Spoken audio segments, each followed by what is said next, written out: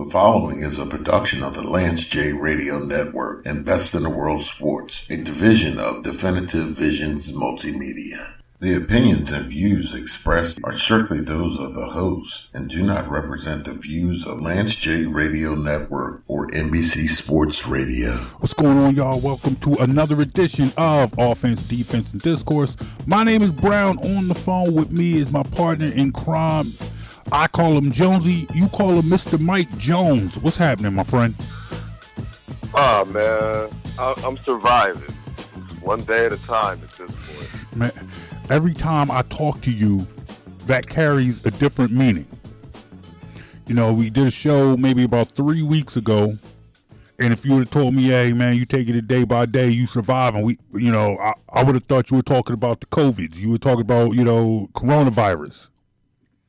That's still included. Yeah, and that's still a thing. Don't let anybody tell you otherwise. I know people, businesses people are opening up. About it. Other issues have come to the forefront, but yeah, coronavirus is still a thing. It's, keep washing your hands, wear the mask, do what you got to do, stay out of people's faces. However, in the last couple of weeks, surviving and taking it day by day has taken a new meaning. It's been crazy, man. It just things going on in the world today. Of course, I'm talking about the tragic death of George Floyd and the aftermath of what happened to him. You saw it like I saw it. Where, as far as this is concerned, and we're going to talk about this. And I understand, we do a lot of talking about sports. We'll get to the sports. But sometimes life transcends sports. So we're going to start with life today. You saw what happened. What did you think when you watched that happen? When you watched the aftermath, when you watched the story of George Floyd's tragic death? Well, unfortunately, and yes, I do say and mean unfortunately, I saw the video.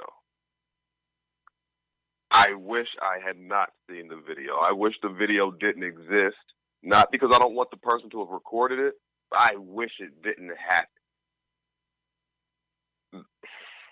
I am not ashamed to admit that over the course of the past couple weeks, less recently than a couple weeks ago, but as a grown man, I've cried recently. Understood. And there is so much to discuss, so much to unpack when you look at the situation, but there are a few things that I want to say, and then I'm gonna give you the floor to say anything you feel like you need to say, or we could discuss as you want to discuss, JB. But there are a couple things I want to get off my chest first. So if you'll allow me a little room to just not ramble, but to go for a minute or two. Understood. You got the floor. Understood. You got the floor. So, first, I've heard a lot in reference to let's honor George Floyd. This is in remembrance to George Floyd. This is about George Floyd. Or this is dishonoring the memory of George Floyd. Let me be very, very, very, very clear. And let me be quite specific in how I say this. This is about George Floyd, but it is about so much more than George Floyd. George Floyd was the tip of the sword that the public's conscience got poked with. but the whole rest of the sword is all out there behind it. If you get my analogy, there were hundreds of years of abuse, mistreatment, of injustice, slavery, rape, murder, families being dismantled, and all manner of other atrocities that were gone unanswered for, that have been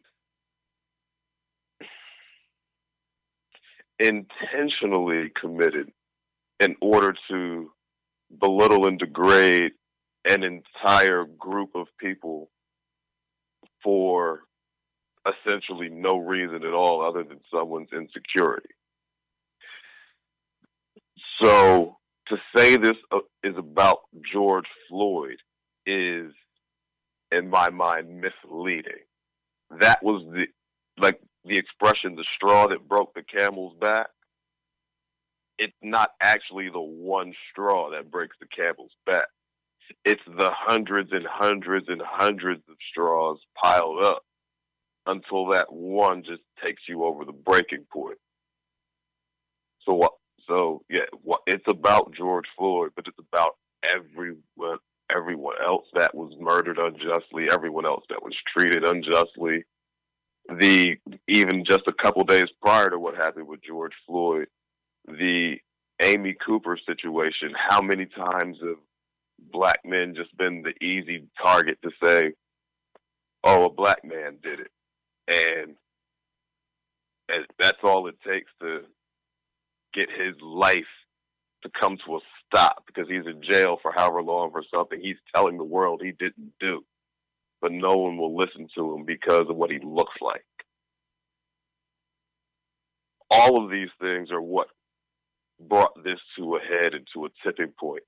So while I hear people say, well, the rioting has to stop, the looting has to stop, this is dishonor. Look, you're not hearing me say rioting is right or looting is the right way to go.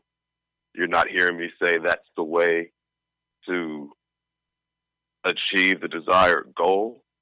But if you're not listening when people try to discuss the problem with you, eventually, if the problem persists, they're going to have to find another way to let you know it's a problem. And right or wrong, America is listening right now. Oh yeah, I mean that's the first thing I want to say. Mm-hmm.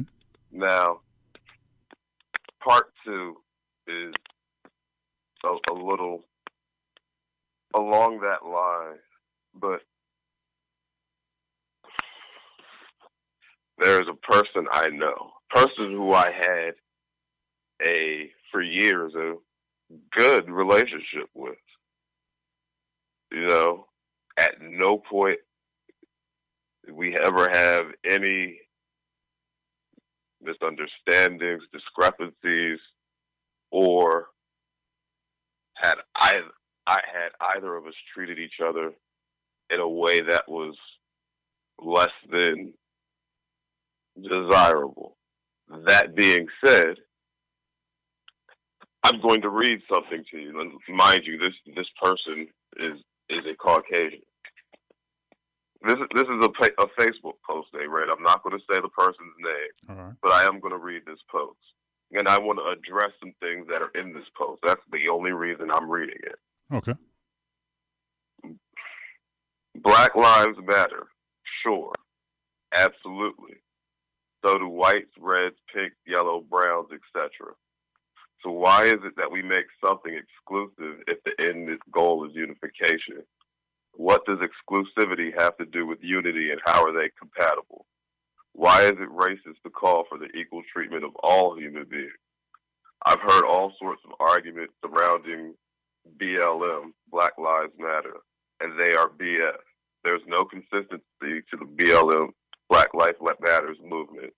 If they truly cared about black lives as they proclaim, they'd be protesting every day in places like Chicago. Let's look at some facts. And then he goes on to list some statistics. Approximately 90% of all black homicides are committed by other blacks. Inner city violence in black communities is absurdly higher than that of other communities. Half of all other nationwide homicides are committed by blacks while making up only 15% of the population. Africa, where there's currently minimal white people, is one of the least developed and poorest continents in the world, and abortion rates are almost 5 times higher in the black community. My feelings were hurt when I read this post. There's more, but I'm going to stop there. Because what I want to address is these specific facts that he brought up. Quote unquote facts. And how many times have you heard me when we're talking about sports say numbers without context are misleading? I can give you numbers to prove almost anything if I don't, but you have to actually understand what's going on. Yeah, whoever said this is one of the whoever said numbers don't lie, numbers don't lie, but the people using them do. Okay, fair enough. That's how I say it. The numbers don't lie, but the people using them do. Okay, so let's start with approximately 90% of black homicides are committed by black people. Close to 85% of homicides among white people are committed by white people. And every other race has a similar number or higher because that's who people are around. So to make it seem like, well, blacks kill other blacks, so crimes are usually a matter of passion and opportunity.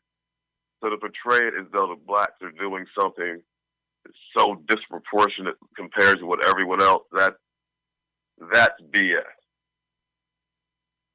Move on to the next one. Over half of all nationwide homicides are committed by blacks, while making up only 15% of the population. I'm going to ask one real question, and then we'll move on. How easy has it historically been proven to say, like a white person does something and then they don't want to get in trouble for something they did, oh, this black guy did it. Or the true story of whatever happened they find embarrassing or shameful, so, oh, this big black guy did it. How many false arrests and false convictions have happened to black men because of these very things? And you think my point is wrong, let me bring up Amy Cooper again. She was in no danger, but she felt quite confident that if she called the police and said, there's a black man attacking me, that the police would come and deal with the situation promptly. And all it took to say was the words, black man attacking me, I'm a white woman. And she expects them to come running. That's an expectation built into the culture because of the way that people have been treated for years. So don't tell me half the murders are committed by black people. Moving on. Because we have a show to do, so I'm going to keep moving. It's all good. Inner city violence in black communities is absurdly higher than that of other communities. What are the demographics like in inner city black communities? It's usually communities that have dealt with years of systematic oppression and racism, racism in jobs and finance and everything else. You're living in poverty with broken families and little hope. You go into poor white communities and crime rates are high too. That's a poverty issue. That's not a race issue. I continue. Africa, where there's currently minimal white people, is the least developed and poorest continent in the world. Why? Because everyone goes. How many of those countries in that continent were allowed to operate independently over the last 300-400 years and take advantage of their own resources? Diamonds come from Africa. They don't own the diamond industry. Oil comes out of Africa. They don't own the oil industry over there. And there are many other resources that come from there which are, for whatever reasons, owned by outside interests. So the benefits, the profit, the wealth that's generated by the resources of Africa are profiting places outside of Africa due to centuries of colonialism and outside people coming in who, because they had access to gunpowder first, felt that it was their destiny to expand to other people's lands and come in and steal their land. So if these are the facts you want to spit, know what it is that caused these facts to take place.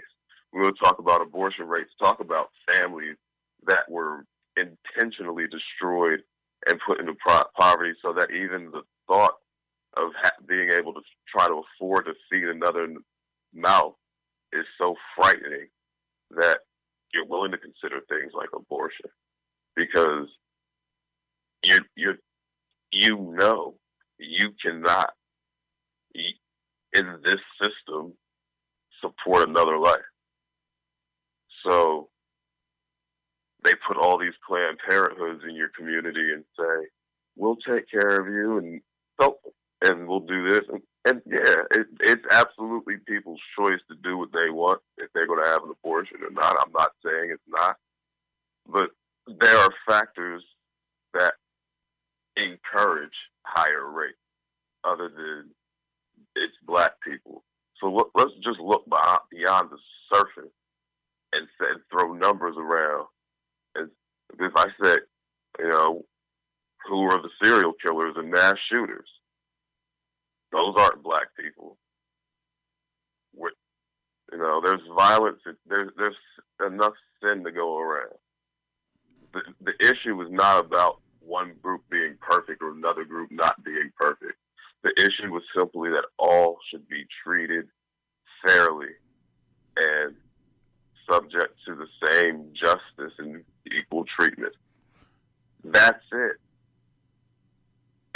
And the reason you say Black Lives Matter is, yes, all lives are supposed to matter. Yep. All my fingers matter. If one of them's broken, I'm not putting a split on all 5 of them. The broken one gets the split. There is a community that has been broken. It has been beaten down and broken for far too long. And now that community needs to split. Mm-hmm. It's that simple. You speaking a word right now, man. You definitely speaking a word. And I think everything what you're talking about, it speaks to the debate over systematic racism. Because you hear the word systematic racism and people want to run from that discussion. People want to run from that talk because it's easy to think of racism as a bunch of guys, a bunch of white men on horses with hoods calling people the N-word. They don't want to think about, how the system has been stacked against a particular group of people for generation after generation.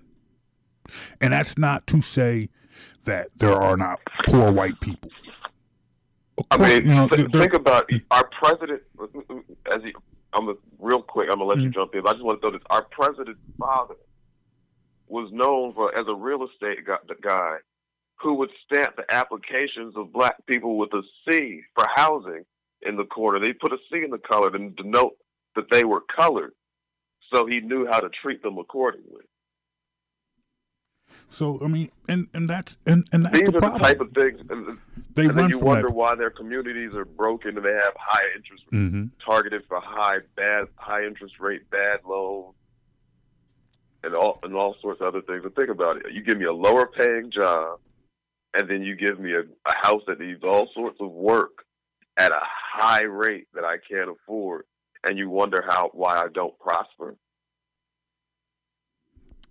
It's too deep of a conversation for them. Sorry, I'm done. Go ahead. The floor is yours. It's too deep of a conversation for them. You know, they just want to say, hey, man, get a job. Why can't you pick yourself up like us? And, you know, to speak to what you've been talking about, and this is something that I've been talking about on the radio, you know, all week. It's like part of the problem is when you look at the aftermath of George Floyd's death, part of the problem is that we as a nation, we're not all in the same place with our frustration. You know, for me personally, this is history repeating itself. You know, we've now seen this a couple times before. Talked about 1988. If I can take you back real quick to 1988. That's when NWA debuted with Straight Outta Compton. Second song on that CD, or at that point you weren't buying CDs, second song on that tape or album was a song called F the Police. Song starts with Ice Cube saying, F the police coming straight from the underground. Young brother got it bad cause I'm brown. And not the other colors, so police think they have the authority to kill a minority. People were so up in arms over that song. It was anti-cop. You're calling for violence on police. That song was wrong. That song was obscene. But Ice Cube was telling a story. He's telling a story about police brutality in the black community. And think about it for a second. How much do you think Ice Cube saw as a teenager? Because he wrote that song as a teenager. How much do you think he saw to get to the point where he was ready to write songs about this? He wrote a song. And people found every reason to disregard him, to push it to the side, to trivialize it, to mischaracterize it. You know, nobody wanted to have a discussion about police brutality within the black community when Ice Cube and NWA came out with the song F the Police. This is 1988. Fast forward 3 more years, and what happens? Rodney King is beaten by a bunch of police officers, and somebody gets it on tape. Finally, people are in a position where they can see police brutality. The police brutality, a lot of people denied happening for years, especially within the 3 years since NWA came out with F the Police.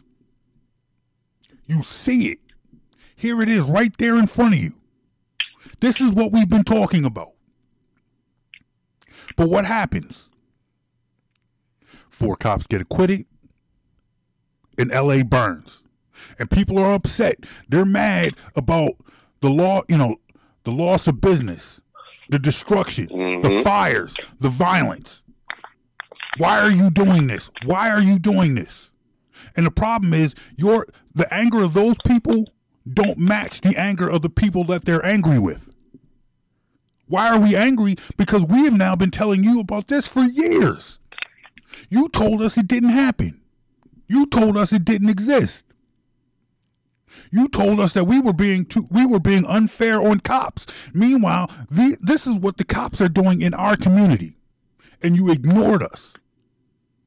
What more proof did you need? We now have it on videotape for you all to see, and you still denied it. It's like I've heard this quote from Martin Luther King a lot within the past couple of weeks, that the riot is the language of the unheard. I personally have been using that quote for a long time. I used that quote for Philando Castile. I used that quote for Freddie Gray. I used that quote for Michael Brown. The problem is, look, no, I'm not condoning looters. No, I'm not condoning rioting. But the fact of the matter is, the rioters and the looters and the evil element that you are talking about got a foothold. They were able to take advantage of the anger from a portion of society ignoring the complaints of another portion of the society. You know, to tie it in with sports, you know, yes, this is what Colin Kaepernick was talking about 3-4 years ago. And people were people were telling him. When he talked about it, they said it was about the flag and everything else. Yes. He tried to tell him, no, there's a real problem. Exactly. He tried to tell them that this is a real problem. This is what's happening in America. But what did people say? Oh, his message is anti-troops. His message is anti-flag. His message is anti-America. His message is anti-cops. And he kept saying over and over and over, no, it's not. It's not about that. It's about police brutality. And the thing is now, so many people want to, you see the race to put out the think pieces and the commentaries and the opinion and the op-eds. Oh, do we owe Colin Kaepernick an apology? Oh, is it time to say Colin Kaepernick was right? And it's like, no, it's time to address police brutality. If cops are going to keep on, if police officers are going to keep on murdering and killing unarmed black people, Colin Kaepernick doesn't want your apology. Colin Kaepernick wants people to stop. He wants police officers what's wanted to stop. Is change. Yeah, he wants change. He doesn't want an apology. You know, it's like, what type of change is going to come from this? And that's probably, I think, and I've heard people say, because to me, it's like, I want, at this point now, it's like, it's time to readdress the Colin Kaepernick conversation, but it's time to readdress it in the nature that it was meant for, and it's bigger than football. This is no longer about whether or not Colin Kaepernick belongs on the football field. Whatever happens, happens as far as his football career goes. However, Colin Kaepernick sacrificed his NFL career to call attention to police brutality and police misconduct. At what point are we really going to address that?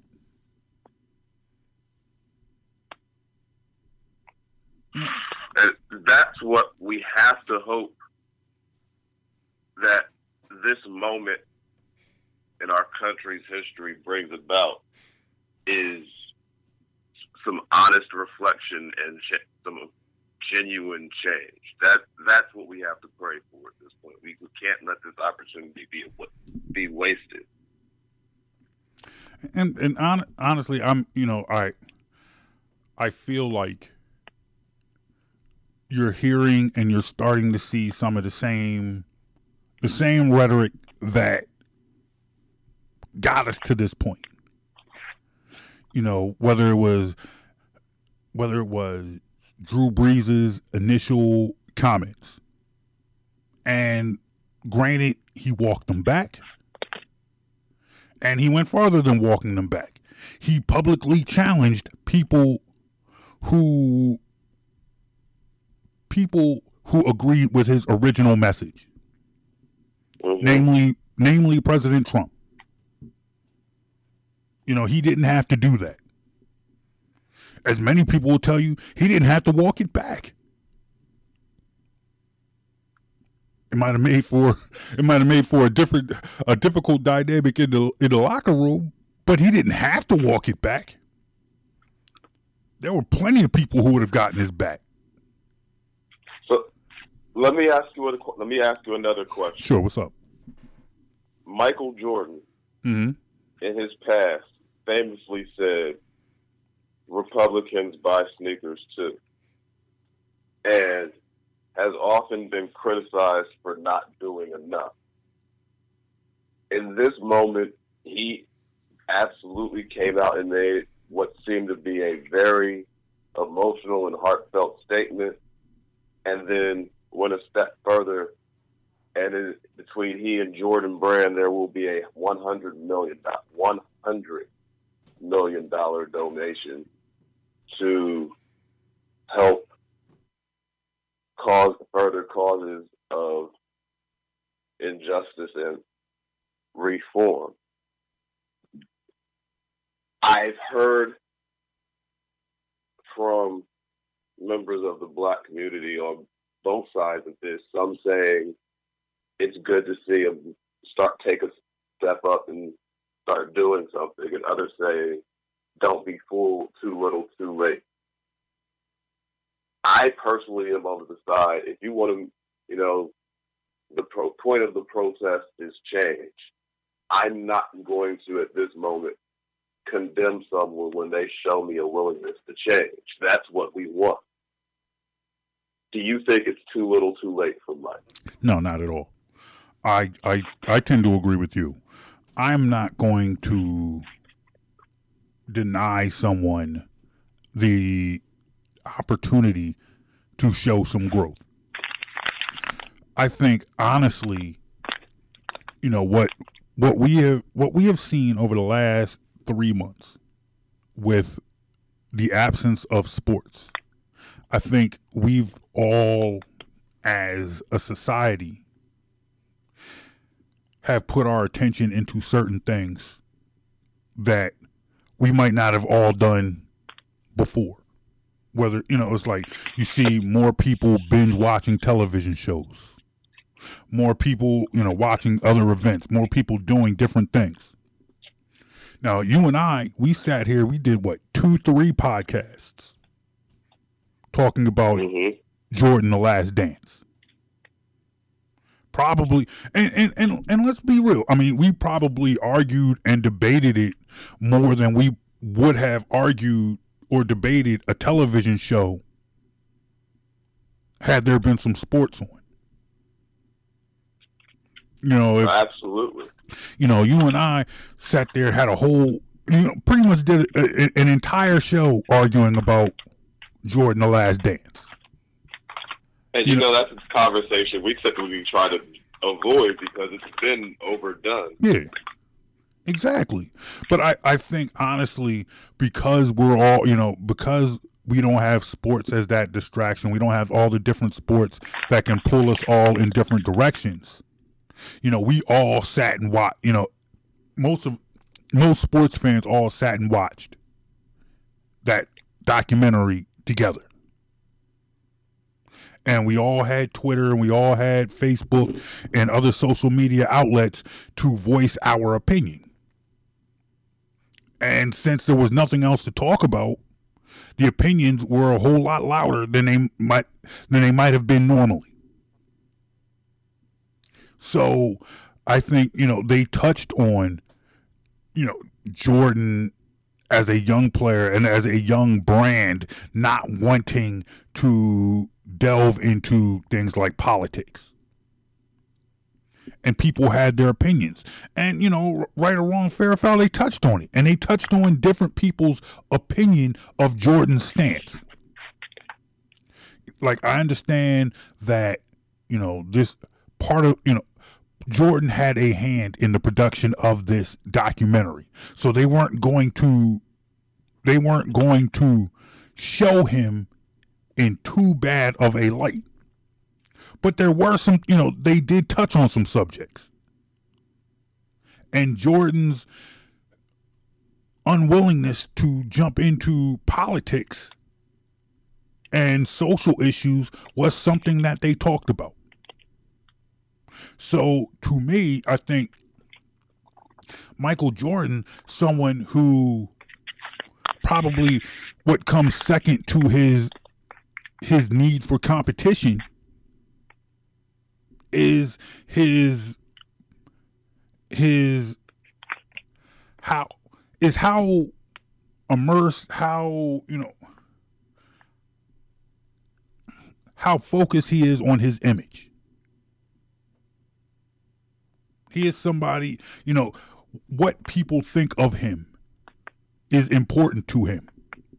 So here he is now having taken a beating. And it's like, maybe, I'm not going to say that makes this donation disingenuous or it's fake or it's cosmetic. That's not what I'm saying at all.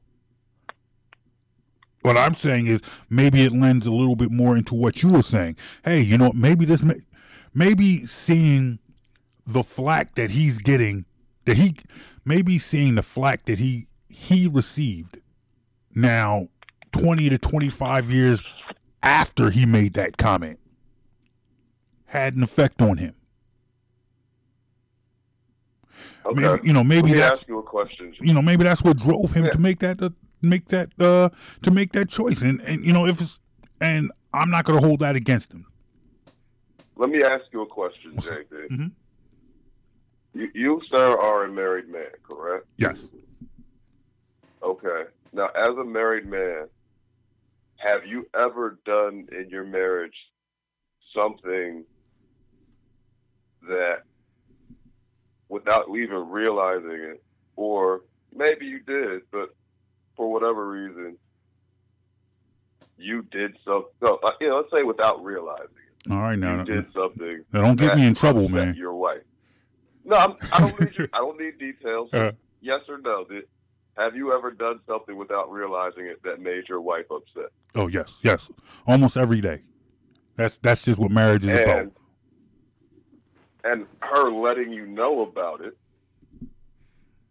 helped you realize what you were doing, and in the long term, actually, assuming you love your wife, and I believe you do, helped you make some adjustments that helped you all have a better relationship going forward. Correct? Yes.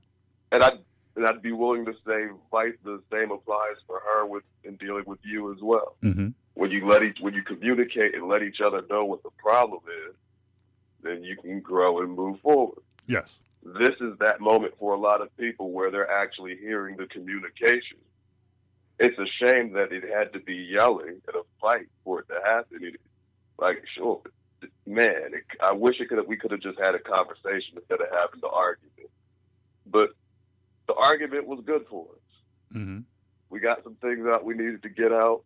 We learned some things we needed to move forward. And then as long as we love each other, we can move forward. Mm-hmm. So. It's like I get what you're saying, because that's very true. Now I'll even, I can give an example without telling my business, but it's like when you get married, you make sacrifices, you make personal sacrifices, because you're no longer a single entity. There's no longer there's no longer a me, there's a we. So how you move as a single person isn't necessarily how you move as a married person. And to give an example, like one time when early in our marriage, I was working late. I was later into the evening. It was still early evening. And there was a meeting I was supposed to go to, but it was an optional meeting. And I decided, because it was early in the evening, I'm like, okay, I'm going to go to this meeting. So I'm going to go to the meeting. The meeting itself, it starts in the early evening, but it lasts until late in the evening. So I'm now getting home around 9:30, 10 o'clock. I never called. Didn't say anything. Because I'm thinking like I'm single. I'm grown. I'll do whatever I want. And when I got home, when I got home, pardon my laughter. No, it's definitely one of those things. Looking back, you're like, all right, yeah, I You know, like in your youth. Yeah, in my youth, I'm thinking, you know, it's like, well, I got, you know, it didn't even occur to me. Vigor and confidence. Yeah, it didn't even occur to me that it didn't even dawn on me that that's what I should have done. That this could be an issue where I should at least call and say I'll be out till 9:30, 10 o'clock at work. Mm-hmm. So the thought of someone sitting at home expecting you didn't cross your mind. Didn't cross my mind at all. Didn't cross my mind at all. And remember, you know, it's like I have 2 stepsons. So, you know, this is not even now just my wife is at home not knowing where I am for a couple of hours. This is my wife and kids at home not knowing where I am for a couple of hours. So needless to say, when I got home, you know, I got an earful. I got an earful, and I will admit that at the initial conversation, I did not understand the anger. I did not get it. It did not take long for it to dawn on me what I did wrong, and moving forward, that's now, you know, that's something I am more mindful of. And at this point now, you know, now that I've been married 14 years, I pretty much call with every move I make. Like, baby, I'm in the office. I'm about to go to the bathroom. If you need me, I'll be in the restroom. I'm about to go upstairs to this vending machine. But nonetheless, you know, to the point of Michael Jordan, you know, people change. You know, like you said, people change. And sometimes seeing your misstep, seeing the reaction to your misstep prompts change. Now, I don't know Michael Jordan from a can of paint. You know, I know his game, I know whatever, but you know, I don't know. You know, neither of us knows him personally. Yeah, we don't know him personally. But it's like, to me, I'm not a person. I'm not such a skeptic that I can't take things at face value. So here is an opportunity where an egregious act was caught and then broadcasted all over the country, all over the world. And the ripple effects have been devastating. From, you know, it's a jarring moment. And it's like, you know, here is a person, you know, here's a person to a much lesser extent. It's like a month ago, all eyes were on Michael Jordan. And now Michael Jordan is alongside the rest of us with our eyes on George Floyd. And he's now been presented with an opportunity. Hey, this is something that I can do. I can do something. In the past, he might not, you know, have not wanted to touch it. But look where Michael Jordan has been. You know, as much as so many of Jordan's fans do, Michael Jordan doesn't hate LeBron. But he sees how LeBron works. He sees how LeBron has been active and vocal. And his brand is still doing pretty well. We all just lost Kobe. Michael loved Kobe.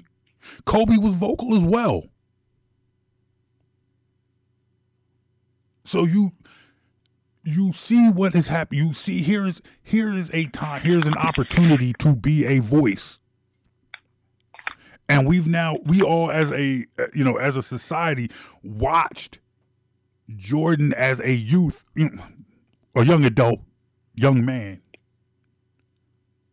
kind of flinch at the opportunity 25, 30 years ago. Now he has an opportunity. Now he has a chance to do something. So it's like, no, I'm not like it's too little, too late. There are programs that could use $100 million. Well, no, I was gonna say, nah, Jordan, keep your money. If I'm a program, if I run a program that teaches young people their rights, am I going to look down my nose at Michael Jordan's $100 million? No. The people who are criticizing Michael Jordan for this are doing some sort of what we're doing right now, just talking about it. Ain't nobody with a program that's going to help young people going to turn away that money, nor should they. So for me, it's like, yeah, you know what? If Jordan wants to help, let him help.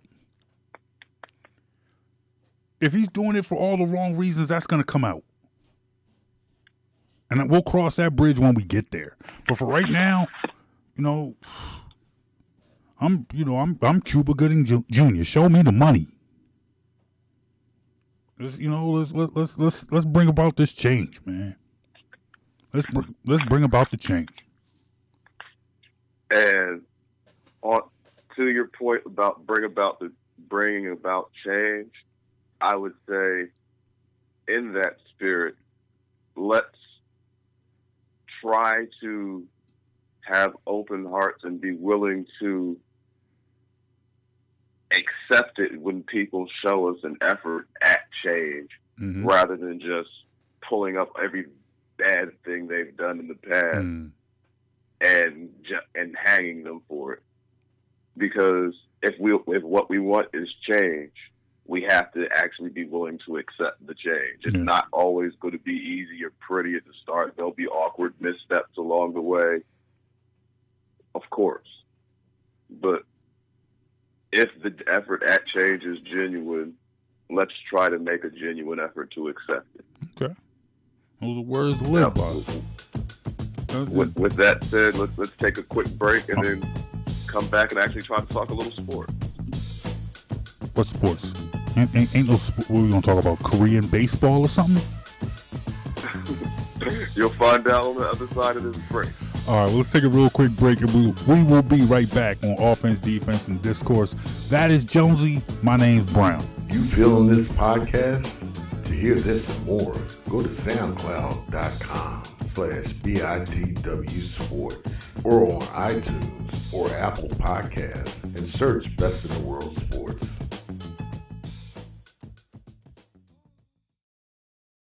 James Lewis. I've never lived in a city like Phoenix where the downtown was not the center of the city.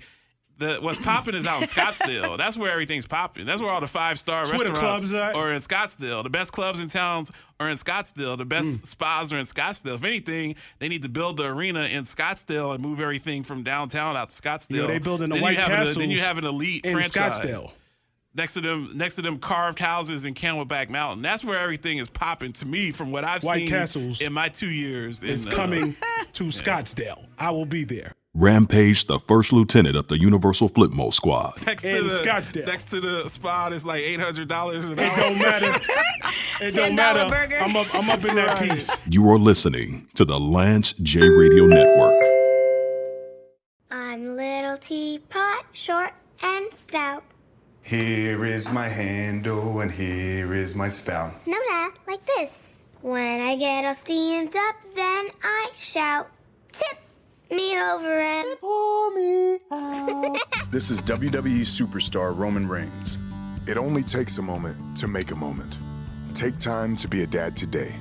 Visit fatherhood.gov, brought to you by the U.S. Department of Health and Human Services and the Ad Council.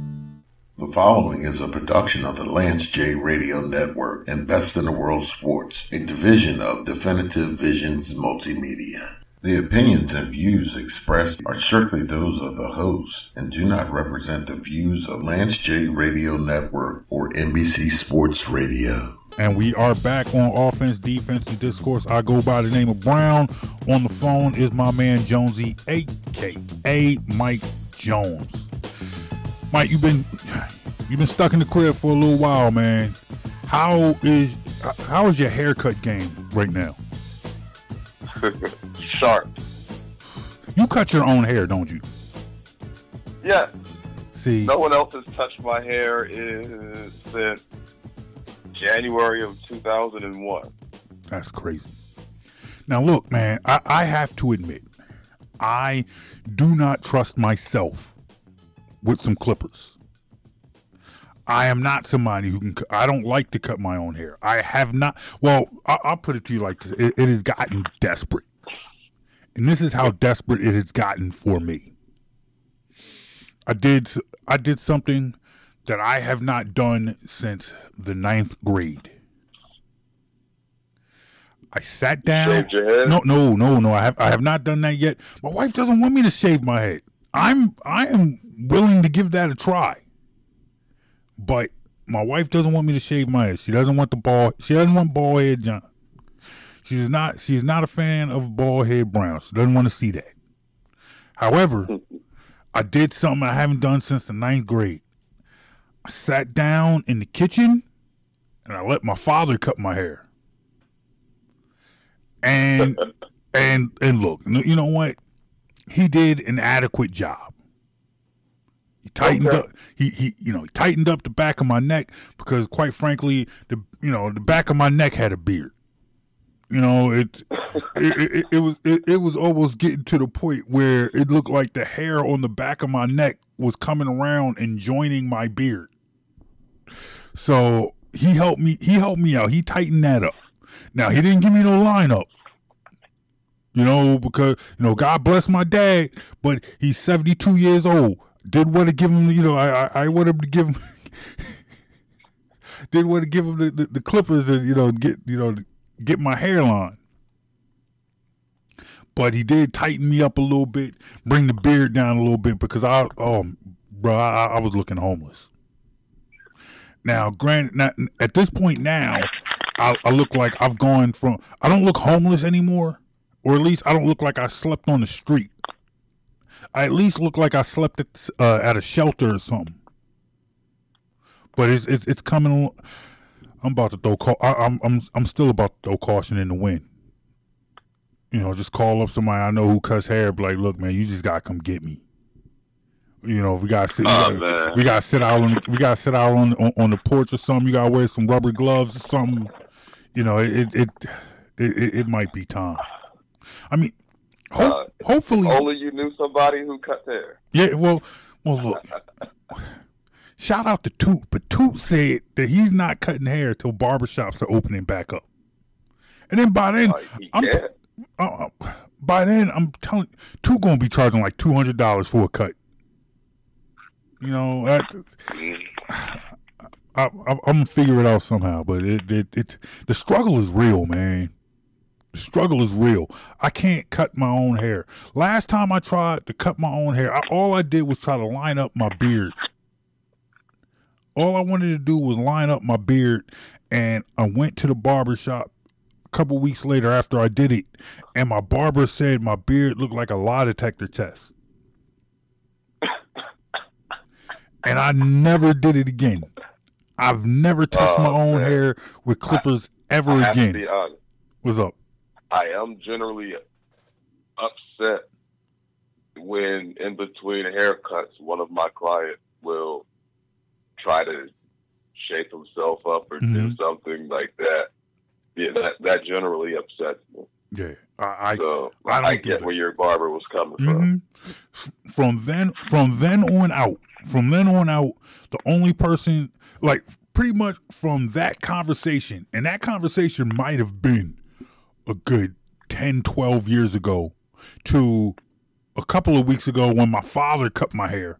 Nobody has touched my hair with clippers but him. That's just how it is. And right now, I'm almost at that point where almost anybody can touch my hair with some clippers if they just give me a decent shape up or something. The struggle is real. The struggle is so real. Either way, that was I'm rambling, but that's what happens when you ain't got no sports to talk about.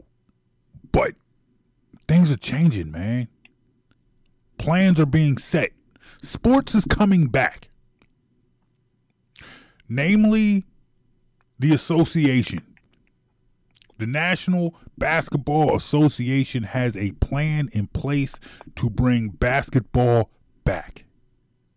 You, my friend, Michael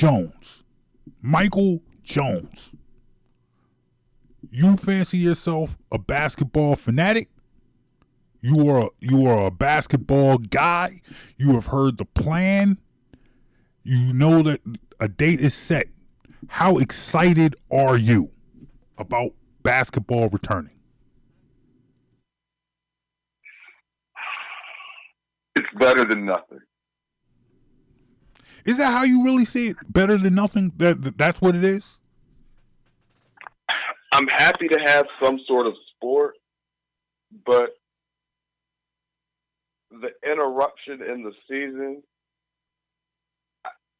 makes it feel like almost as if it was like a strike season, or I don't want to call it tainted, but like there's an asterisk next to it. You know? Yeah. Sure, you won in the 50-game season, but what would have happened in the 80-game season? Mm-hmm. You know, those extra 30 games could have changed all of it for people. Now, I've heard that, and I want to throw out this perspective to you because I heard somebody kind of respond to that, and they said, you know, whoever wins the NBA championship this year will have had to deal with, you know, a work stoppage in effect, which is basically what happened because of a pandemic, but it was still a work stoppage. You're now going to play, you know, the loss of your home season. All the games are going to be played in Orlando. For the most part, these teams will be separated from the fans, separated from their families, and then playing into a time that usually is their off season. And that's not to even mention how this is going to affect next season. What is the off season going to be? How is the 2021 season going to work? If we're starting in the end of, I think basketball is supposed to start in the end of July and go into October. Well, the plan is the latest possible date for Game 7 of the NBA Finals will be October 12th. The draft would then occur on October, I believe it was the 15th. And then you'd be looking at November training camps for a December 1st start of the following season. Those are the dates as laid out by the NBA in the plan that was recently approved by the Board of Governors. And I believe the players ratified it as well. I'm not sure if I believe they did. So I understand the notion of that it's better than nothing. But how does that grab you? That say you do go to a Game 7 final, which you said that was October 12th. Mm-hmm. And so you basically then have a month and a half before the next season starts. Maybe a month before training camp starts, a month and a half. Let's say, we'll say we're talking the Lakers.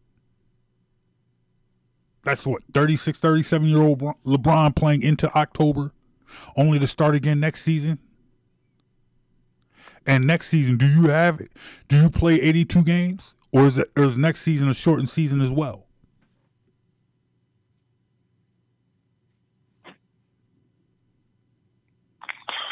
Well, the next season, I don't think they've officially announced a plan for that, but I'd have to assume with the aversion to back-to-backs these days and players doing load management, you're more likely to see an abbreviated season as well next year, especially with them planning still to have the Olympics in 2021 that were scheduled to have been this year, the Summer Olympics, so let's not forget those. So I do think there will be some effort to try to accommodate that. So I'm thinking a possibly 65, 70 game type season, but who knows for sure. Definitely. Who knows for sure? But now, in your eyes, is there a team that jumps out at you right now that you think will benefit from this system the most? Or do you think when they tip it up in the end of July, it's going to be anybody's game? See, that's the interesting part. No, I really, really don't. I think this situation absolutely favors veteran teams who are experienced, guys who are more familiar with the type of work it will be necessary to get their bodies ready. And let's be honest about it, guys who are probably in their second or third contracts are more likely to have real home gym than guys on their rookie deal. So a team like either of the LA teams where Kawhi load manages a lot, Paul George is rehabbing from some injuries earlier in the year, or LeBron James, who's 35 years old. And for me, my only question with him was, how healthy will he be coming down the stretch, considering how hard and how intensely he had been playing this season? He wasn't taking games off, and he was playing, I believe, on pace to be at a career high for minutes. So at this age, how would his body have held up? Whereas now I expect for a guy like that, him to come in fresh and be ready to play. So I, at this point, think it absolutely favors those two teams more than anyone else. But in the East, you don't necessarily have that. You know, you got young teams like Milwaukee, young teams like Philly,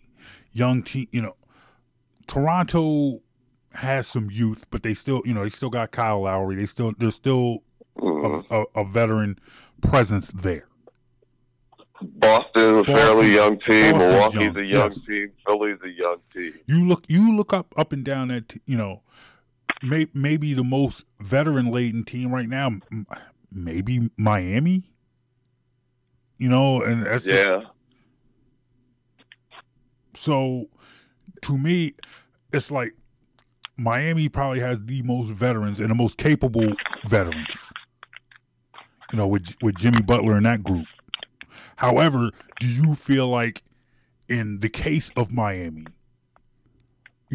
that veteran presence can work in their favor as far as them getting to the conference finals? Not to even mention the NBA finals. We're talking the conference finals.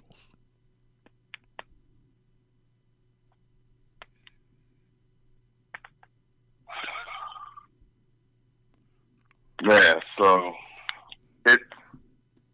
the East. When you're looking at the East, mm-hmm.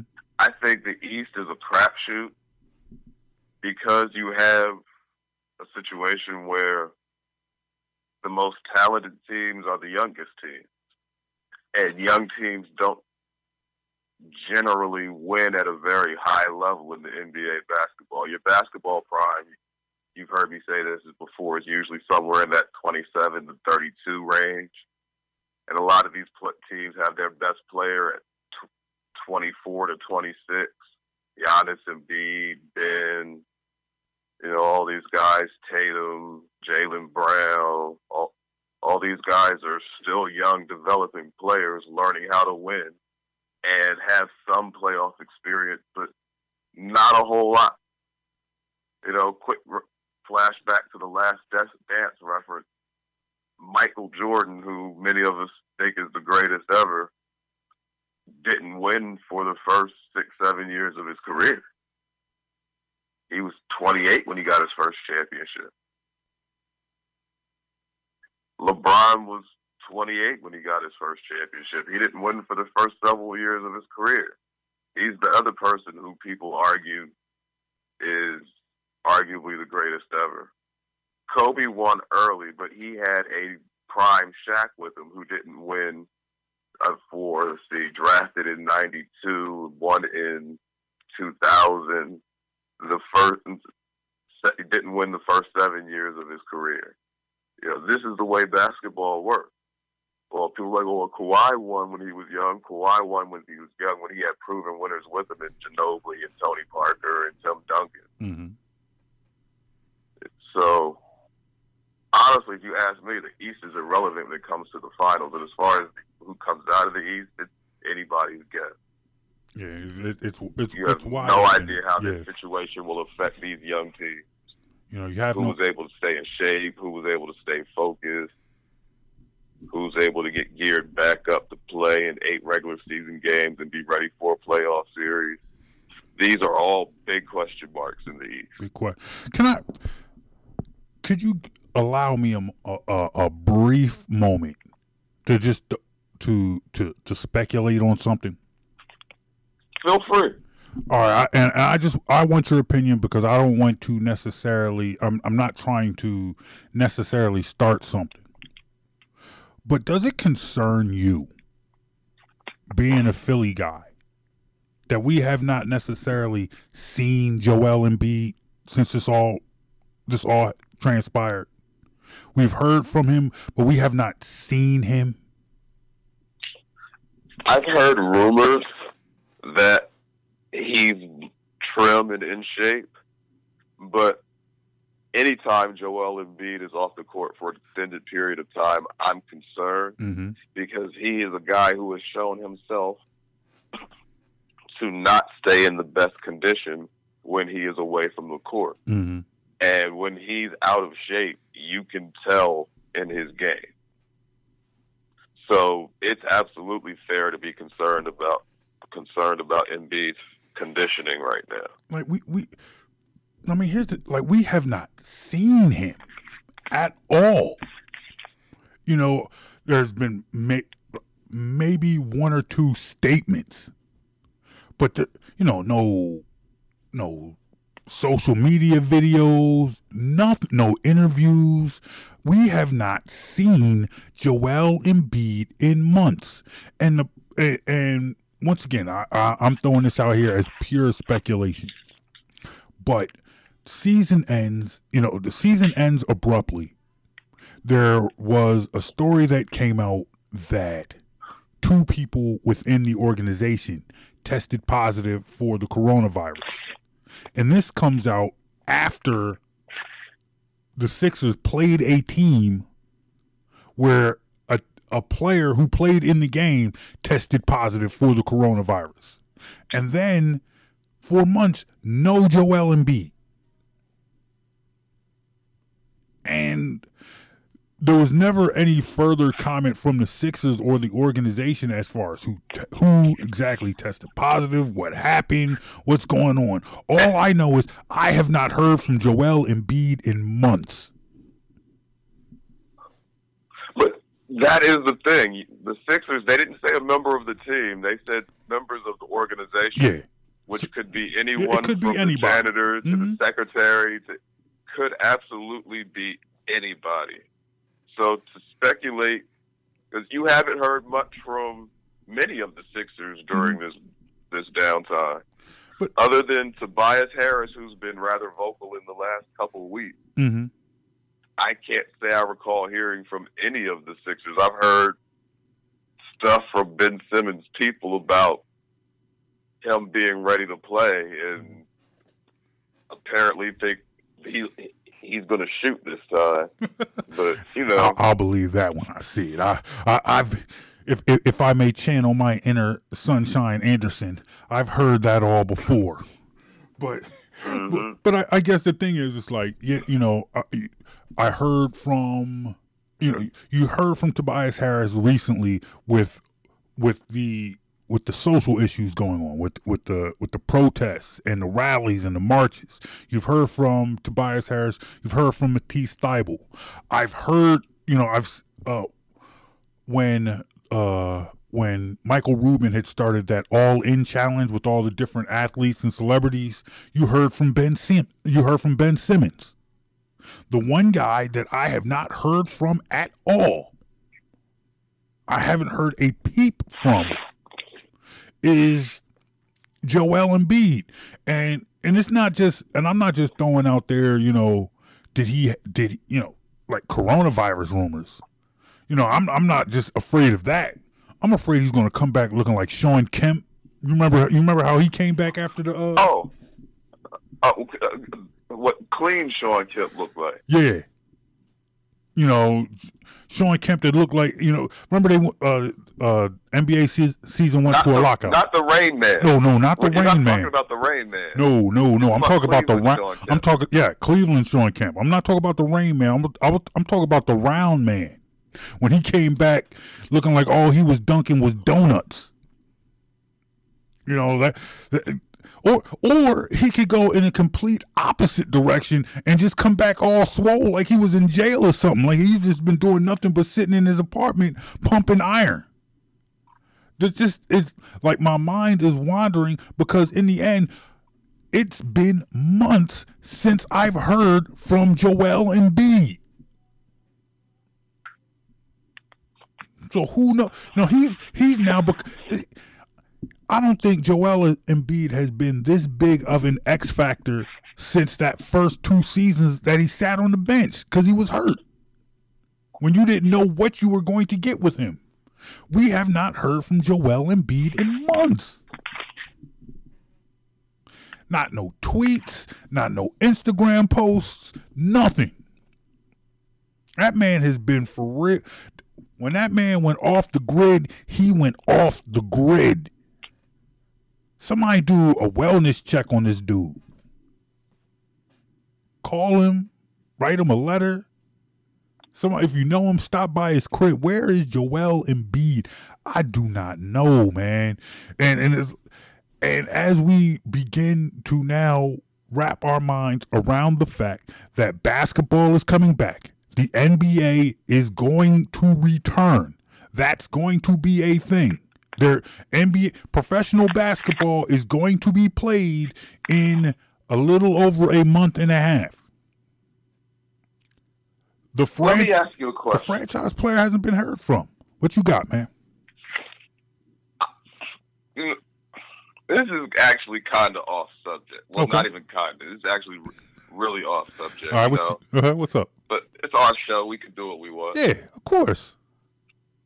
I'm thinking about basketball and gearing up for summer basketball, which feels weird.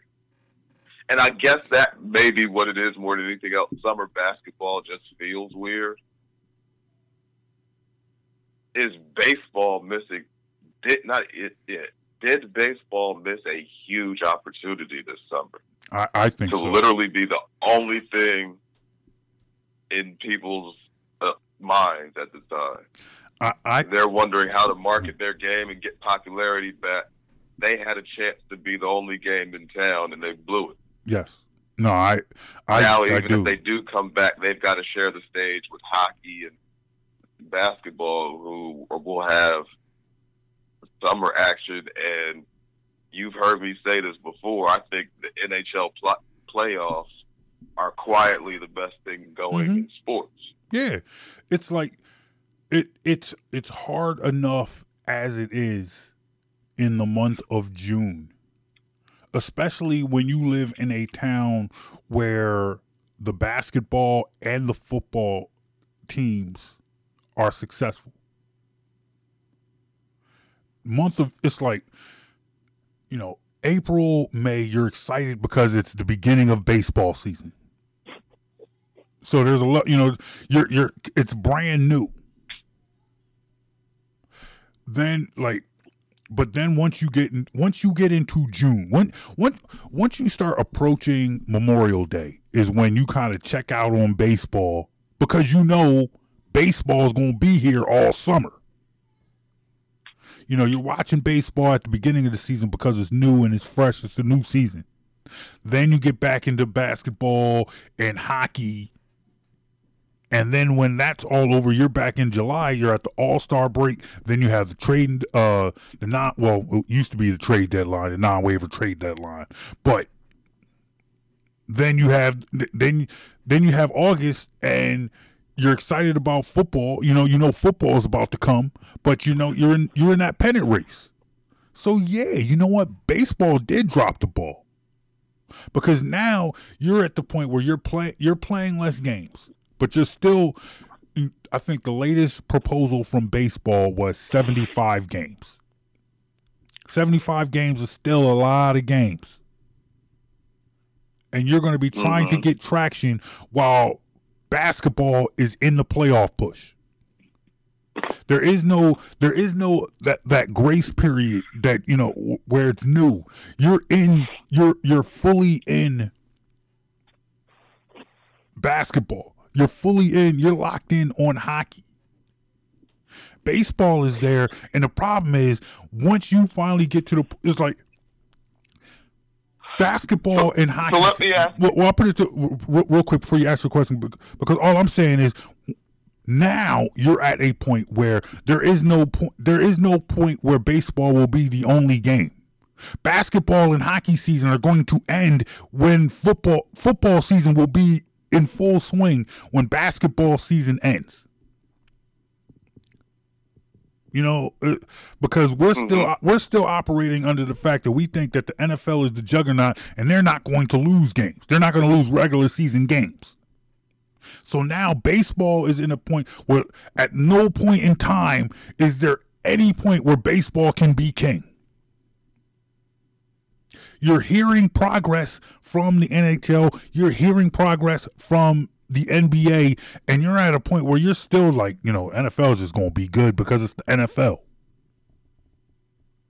So, yeah, baseball has shot themselves in the foot. Baseball has screwed themselves over. And quite frankly, it's like, for me personally, and I would love to get your opinion on it, I'm not quite sure who to blame yet. Who's the problem? Is it are the owners being selfish? Are the players being selfish? Or is it even an issue of one side being selfish? Is there something else other than like who do you blame for the problems that baseball has been having, and why they can't get it together?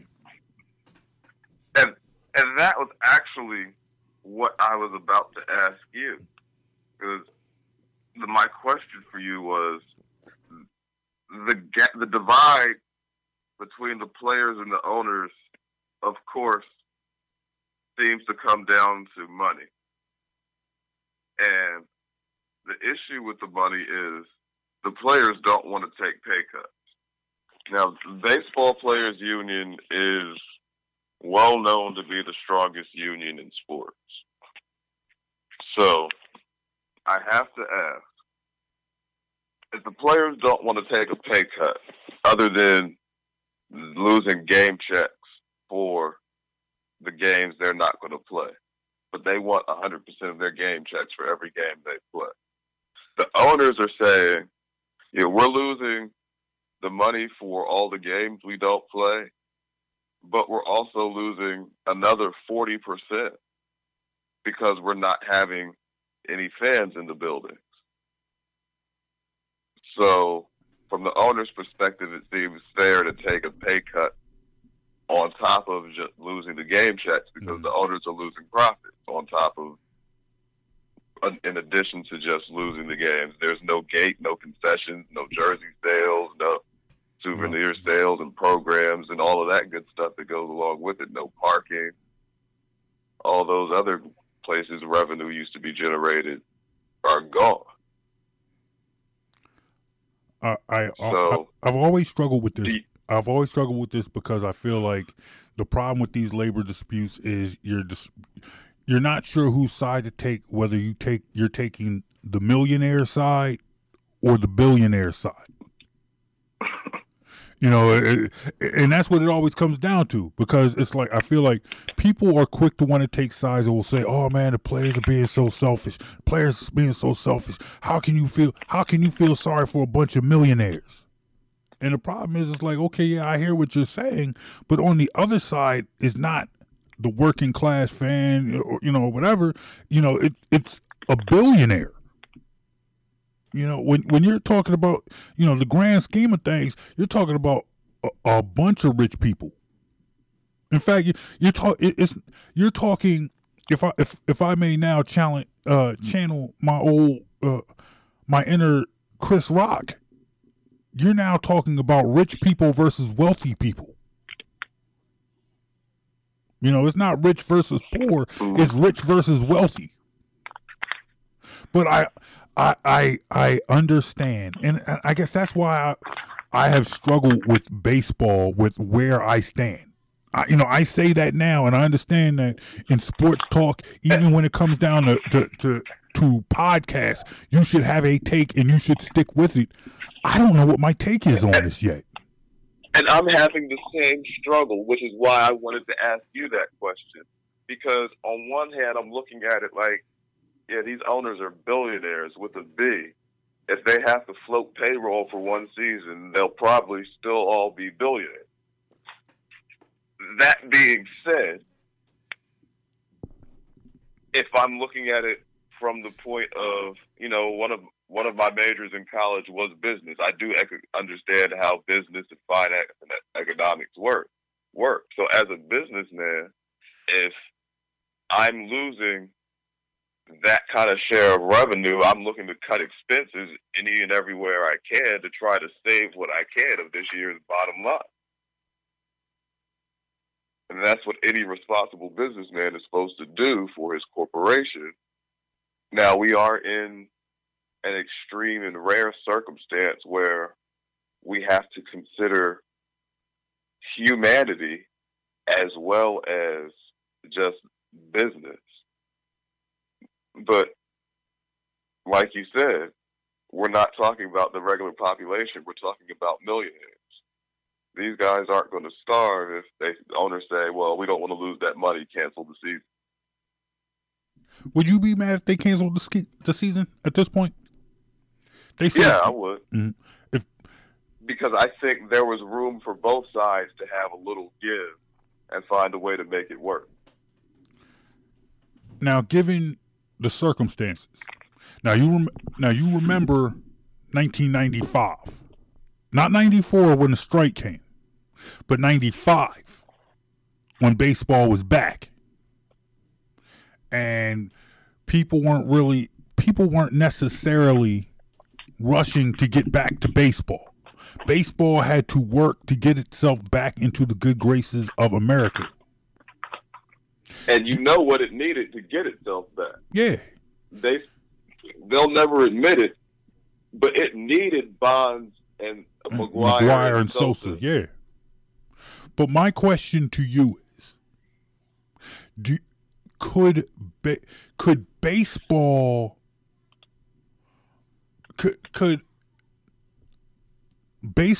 canceling the season, do you think do you think the public would look at it as a casualty of the coronavirus pandemic, or greedy millionaires and billionaires not being able to work out a deal? Like, would you look at it the same way as you looked at the strike shortened season?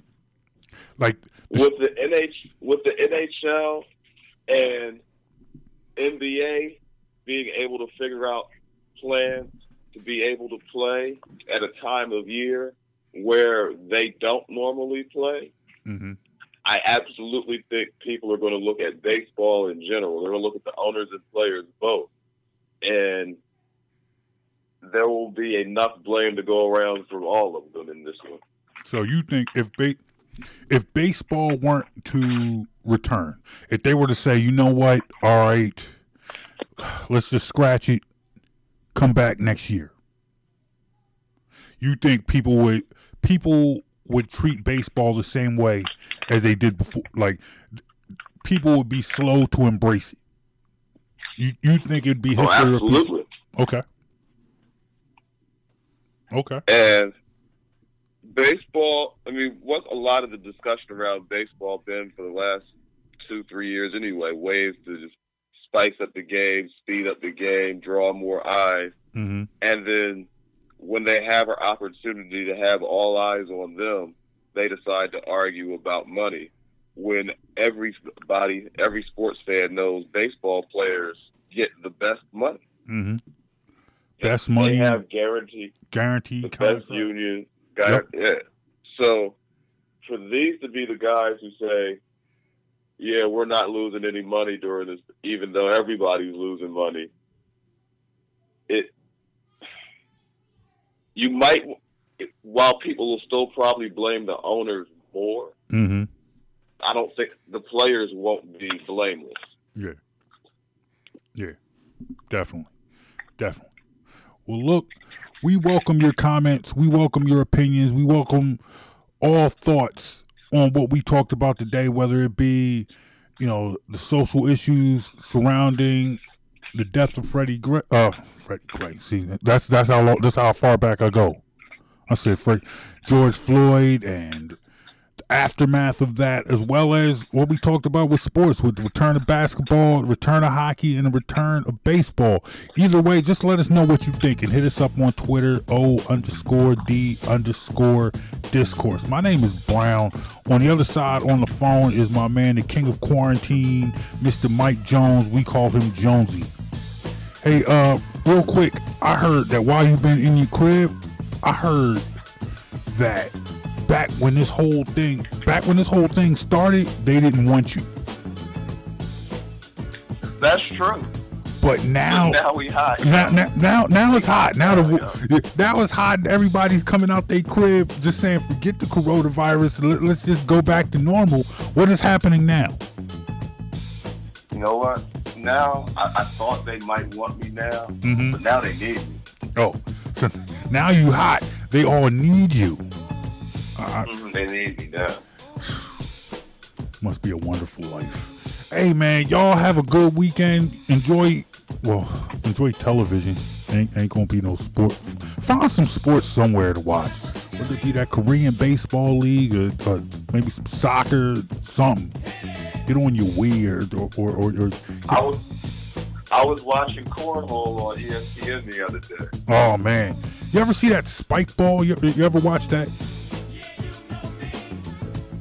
You gotta check that out, man. Spike. Nah, never got into that. Oh well, you gotta give it a try. We'll figure it out. I'll watch it right after you watch Snowfall. Oh well, okay. All right. If that's where we're going with this. Hey y'all take care, man. Thanks for listening to Offense, Defense, and Discourse. He's Jonesy, I'm Brown. Peace, y'all. You feeling this podcast? To hear this and more, go to SoundCloud.com/BITW Sports or on iTunes or Apple Podcasts and search Best in the World Sports. The proceeding was a production of the Lance J Radio Network and Best in the World Sports, a division of Definitive Visions Multimedia. The opinions and views expressed are strictly those of the host and do not represent the views of Lance J Radio Network or NBC Sports Radio.